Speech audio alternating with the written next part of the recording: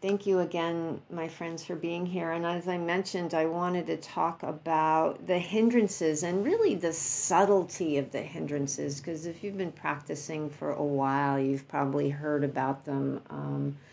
They are what get in the way of our awakening. They're what get in the way of our enlightenment and our freedom. And Buddha boiled all the things that get in the way of enlightenment in down to five things: the sensory desire and ill will and sloth and torpor, dullness, restlessness and worry, and doubt.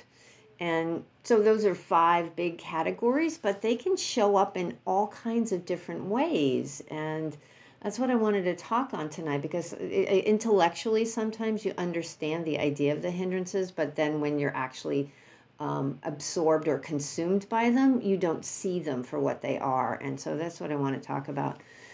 The Buddha talked about it in one of the suttas. It says that he said these are the five obstacles that overwhelm awareness and cloud the mind, and that they are corruptions of the mind and weakeners of wisdom. And I really like the idea of the hindrances as a form of delusion, because we're seeing things a certain way. We're caught in a particular view, whatever the view is. And when we're caught in that view, we're really believing it. This is the way it is. This is what has to happen. This is what I have to do. This is what you have to do. And so we're missing the bigger picture, and we're just caught up in that. And so if you can begin to recognize how they show up for you, and although these are very broad categories, we each have our own experience with them and how they show up for us. And that recognition is what begins to bring the clarity. You know, the experience of the hindrance might still be there, but we can see it for what it is, and it no longer holds sway much of the time. Sometimes it's still there, but we see it for what it is. It's like we're still caught in it, but we're not like 100% bought into it. And eventually there comes a time, and I've had this experience, and I know probably many of you have, that we don't even connect with whatever hindrance is happening, whatever craving or aversion or dullness or restlessness or worry, and instead rest in the awakening factors, which in the four foundations of mindfulness, the fourth foundation is awareness of the Dhammas, foundation of the Dhammas, and the two big lists that are contained in all the early suttas, all the different translations in the Chinese and the Pali, all the different iterations of it, are the hindrances and the awakening factors. And so if the hindrances are not present, the awakening factors are present. And I'll talk a little bit more about them later. And that's what guides us to tranquility and equanimity and total freedom at some point. And so it's important to recognize both the hindrances and then also when they're not present. So I just want to touch a little bit on each of these and invite you to reflect, as I do, on how they might show up in your life, in your world. And again, I really like the idea of hindrances as delusion. So the first one is sensory desire, where we seek pleasure through our senses. We want things to smell good and look good and taste good and feel good and sound good. We want all the nice music and all the good food and all the good stuff. And we get caught up in this wanting things to be pleasant all the time. We want to live happily ever after. And so we get caught into this desire. There's sometimes an underlying fear of discomfort, or there's sometimes an underlying fear, which is why we crave so much. And it's not even necessarily craving for cherries on top of ice cream. You know, I want all the good stuff. I want, yay all the time. Sometimes we're even caught up in a craving, clinging to the idea of the way things should be, the way people should behave, how this society should be, and there should be an elimination of poverty, and there should be economic justice, and there should be an end to patriarchy and colonial thought and systems of oppression and all those things. That is actually, there's nothing wrong with wanting those things. We want economic equality and we want justice and all these things. That's good, but when wanting something slips over into needing to have it this way right now, that's when it causes us suffering. That's when we get blinded by it, because we have this fixed idea of this way and how it's supposed to be, and it causes a lot of suffering. It causes a lot of suffering for us, and causes a lot of suffering for other people, a lot of discomfort. Recognition of that wanting, that greediness, that grasping. What also comes up, how also this hindrance shows up, is inadequacy, not having enough, it not being enough. There's got to be, I need to have more. And we live in a society that tells us not quite enough. You need to do a little bit more in order to be okay. And if we can just recognize that, no, it's actually right now, it's like this. This is okay right now. Releasing that. Not saying that this is perfect and good and that there's not being harm caused, but right now it's like this. I saw a meme, a Dharma teacher here in Los Angeles posted it on Instagram on her site, and it was 2 panels of a cartoon. And the first one said, "It's raining. Damn it, I hate rain. Everything's going to be ruined. I can't go to the picnic, blah, blah, blah, blah." And the other one said, "Oh, rain." So as with everything, it's not the thing itself, it's our relationship to it. If we see something and we get into this place of, that's a sign that we need to pull back from that. So watching this greediness there's a kind of a teaching about the Buddhist personality types that are based on the defilements, and there's a greedy personality type, there's an aversive, and then there's a deluded type, and I have figured out that I fall into the greedy type, not because I want stuff, but because I want to do all the things. I want to help all this. I want to do everything. I want to sit all the retreats. I want to take all the classes. I want to read all the books. And they're beneficial things.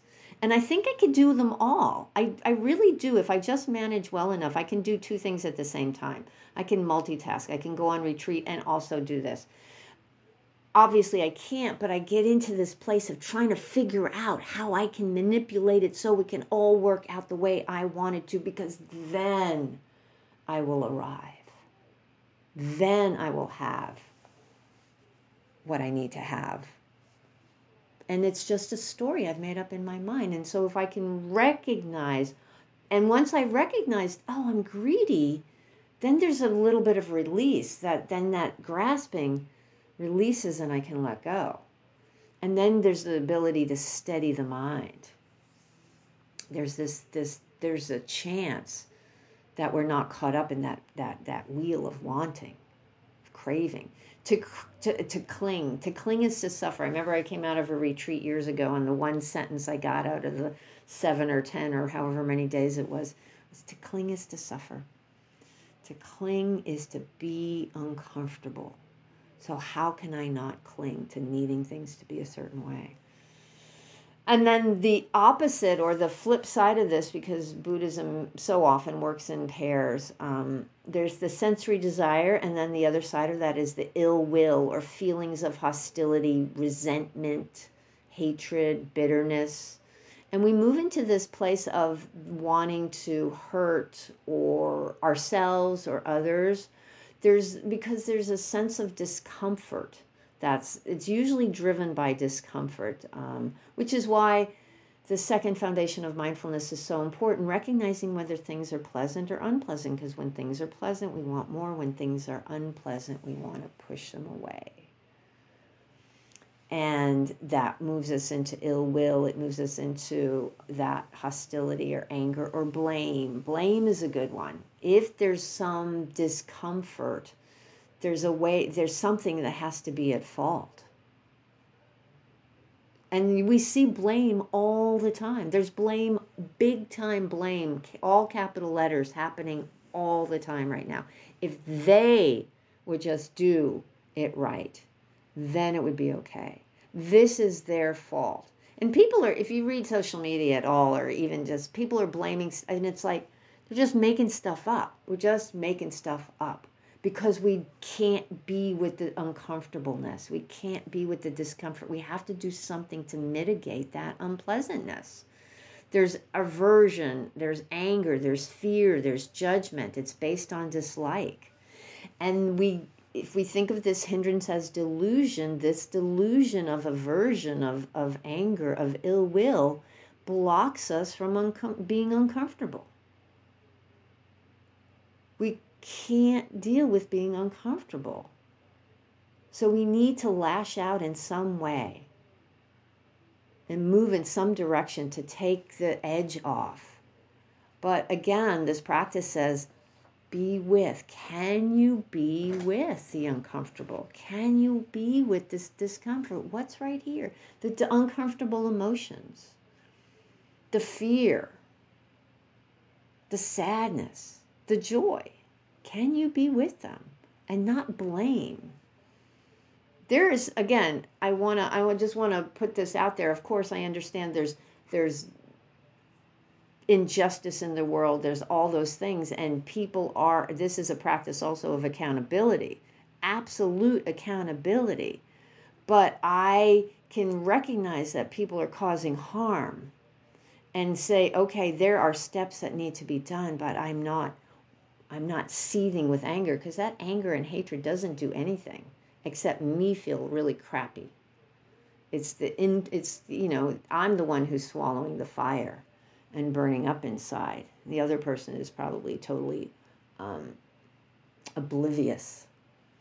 So it's like, I don't want to pick up that fire. I don't want to eat that flame. I don't want, the famous sutta that the Buddha talks about, where our eyes are on fire, our ears are on fire, our nose, our mouth, everything's on fire. It's like we can let that go. We don't have to grasp on and get into that place. So the antidote to this is loving kindness.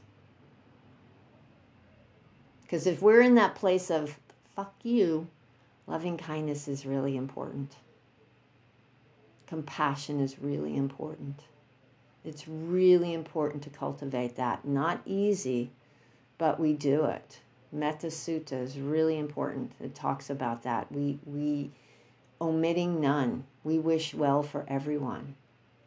I remember, and I've said this before, sitting in an airport, I can get really judgy about people and what they look like and how they're dressed. I mean, it's so easy. It's like the cross-section of humanity, all these people passing through, and I'm just sitting there and I'm making up stories about who they are. And I remember years ago doing that. I was in Atlanta, the Atlanta airport, and I remember going, oh, wait, I forgot. I love them all. And it was just a simple judginess, which is aversion. This aversion, that hindrance shows up as being judgy. And just being judgy, and if I recognize it, I can go, oh, I love them. Why am I judging them? We're all in this together. They're all judging me too, and it's like, it's okay. And so to really bring that in is important. The next one, sloth and torpor, dullness, half-hearted action with little or no effort or concentration. It buries reality in a fog. It blurs reality. There's inertia, there's dullness, lethargy. Again, a lot of times it's based in being uncomfortable with the way things are and not willing to greet things, not willing to face up to stuff. I like to think about this one as distracting ourselves from reality. I am working on a project right now. I've been working on it for a while. It's due like in a couple of weeks. It's actually probably due this week. I really need to have the bulk of it done, and I'm clueless. I'm almost clueless. I'm not quite clueless, but I'm almost clueless. And when I get into that kind of a place, what I do is I'll play solitaire for like 12 hours in a row or something. Because it's like, it's just, and I'm like, Mary, don't do that. And I find myself going on my laptop because I check out. That's how sloth and torpor, that's how this hindrance shows up for me. I don't want to deal with the fact that all this stuff that you can't see that's piled up over here that I have to work on is, it's not, I'm just not going to be able to get to it and not going to be able to do it the way I want to do it because I also have this perfectionism. It's like, it's got to be perfect. And there's no way in hell it's going to be perfect. And I also have to learn HTML on top of it, but that's just my whining. It's like, I didn't know I was going to have to learn that. So anyway, that's a hindrance. It's a delusion. That is if I recognize it, and as I said, sometimes you can recognize these things and still fall into them, and it's like, oh, I recognize that's what I'm doing, and let me not do that as best as I can. Come back from the distraction and sit with the discomfort of not being perfect. Sit with the discomfort of not doing the work I think I should be doing. So it happens. That's a distraction, sloth, torpor, dullness. That's one of my go-tos. But I can recognize it for what it is. And the antidote is effort. Just enough effort. Joseph Goldstein says, choose the difficult, which is like, and I think we know this innately about ourselves, that if we tend to strive, maybe back off a little bit. But if we tend to go, oh, Mary, you worked on this for 10 minutes. You can play solitaire for an hour now. It's like, no, you can do it a little bit more. You can push. So choose the difficult, do what needs to be done. That the energy and the effort are what's really important. There's a lot going on in the world. A, we have a lot of stuff going on in our lives, and B, there's a lot of stuff going on in the world. So we have to be gentle with ourselves, but we should also recognize the reality of the emotions and the challenges of being alive in this moment and checking out. I mean, there's checking out that's healthy to just like take a break, and then there's just like, I'm going over here and I'm going to ignore reality.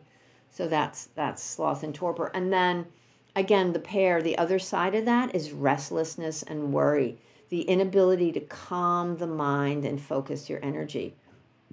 It's worry, it's regret, it's guilt, it's agitation. It's almost like too much energy where the mind is like bouncing, monkey mind, or it's like obsessive on one thing, replaying the same scenario over and over again, planning mind, got to figure this out, or replaying yesterday. Why did that happen? Blah, blah, blah. But that's the restless mind. It's going here, it's going there, it's going everywhere. We get stuck on stuff, we're obsessed, we're fixated, or we're bouncing. And so recognizing that, and that also is driven by a lot of times uncomfortable feelings, fear about the future. I got to figure out how to fix it now so I won't feel uncomfortable tomorrow. Or something uncomfortable happened yesterday, so I keep replaying it over and over and over again, trying to change the past so I won't feel uncomfortable today. That's delusion. Nobody can do that. Nobody can fix the future so it never happens, so it's planned out. Nobody can change the past. But the mind wants to try. That's the hindrance that gets in the way. That's the restlessness and worry. And if you can name it, and once you name it, it gives you that pause, it gives you that breath, it allows you to step back and breathe a little bit. Oh, that's restlessness, that's worry. Oh, I remember the first time I recognized my crazy mind as restlessness, because I was like bouncing. And then I went, oh wait, that's restlessness. It's like, oh, it shifted. It's an insight sometimes, and it just shifts how you can hold the experience. Sometimes it's just, there's nothing there. The mind's just stuck on an old scenario because it's used to planning, or it's used to this. It's thinking something's true. And if you can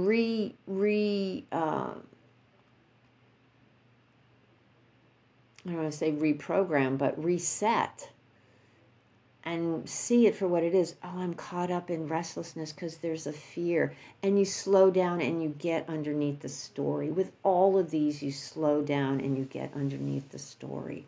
You know, and the antidote is to relax. You know, come back to the breath. Sometimes a concentration practice, just coming back to the breath, coming back to the mind, coming back to the body, you know, just, or checking what's underneath this restlessness. What's underneath?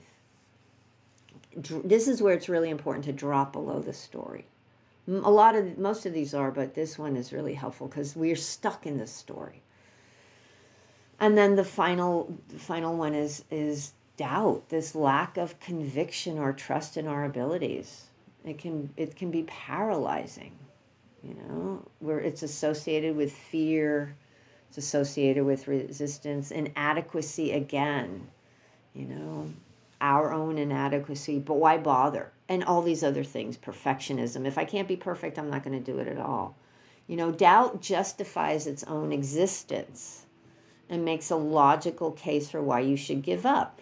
In the past, if I thought something about myself, like I wasn't capable of doing something, and you'd say, "Sure you are, Mary," and I'd go, "Sit down, have a seat. I'm going to lay out all the reasons why I suck. And by the time we're done, you're going to believe me." It's all the stuff that's in here. That doubt. Again, underlying emotions of fear, of what's it going to be like if I don't get this or this happens. Instead, with all of these, the invitation is always to be with the challenges, be with the difficult emotions. Drop below the story of the wanting, the not wanting, the this, the that. And can we be with the difficult? Can you be with the challenging? The hindrances are all about getting away from those things, fixing what doesn't need to be fixed. We don't have to fix our emotions. We can't help our emotions. How do we rest with our emotions? That's the question. That's what the practice is. You know, I love the phrase, "I see you, Mara." Mara is the personification of these hindrances and the teachings, or the idea of that. And so to say, "I see you, Mara. I see what's going on here."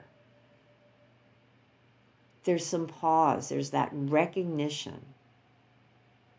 And what's also important to recognize is when the hindrances are not present. We oftentimes, it's like with, you know, we recognize when things are pleasant, when things are unpleasant, but we don't recognize when it's neither, there's just this ease or this calm. Oftentimes the mind thinks it's bored and it wants to create something, create some chaos, because boredom is like boring. But it's not. It's that when the hindrances are not present, then what you're finding is the awakening factors. There's some ease. Even with recognition, like there's restlessness or there's a difficult emotion. We can be at ease with a difficult emotion when we're not caught up in thinking we have to do something about it.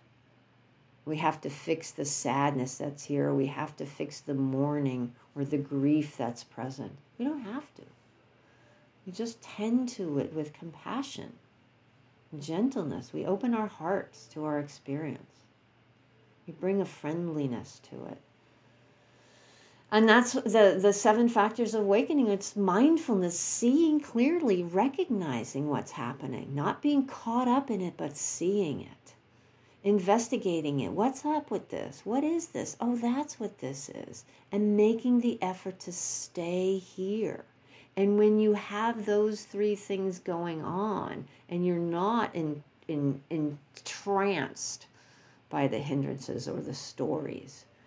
There's an ease, a joy, that just this ease of being, this tranquility, this collectedness of mind, because we're not driven in 1,000 directions by everything that's happening. And then there's the equanimity, which is this appropriate response to whatever arises.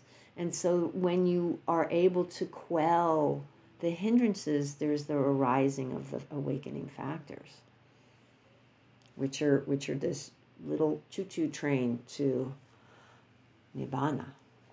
So that's why it's so important to recognize how subtle these hindrances can be.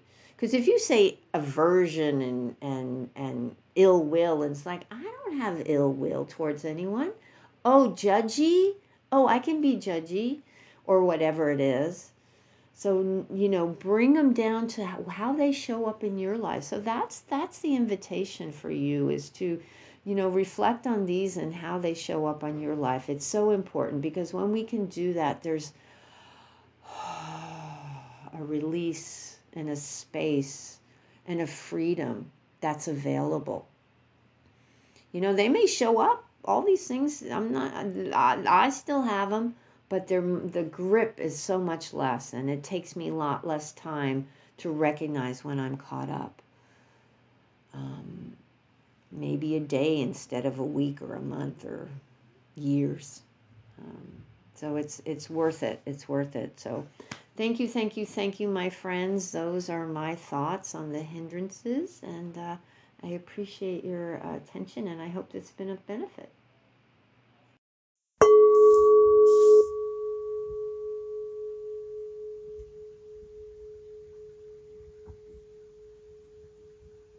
Thank you for visiting Undefended Dharma.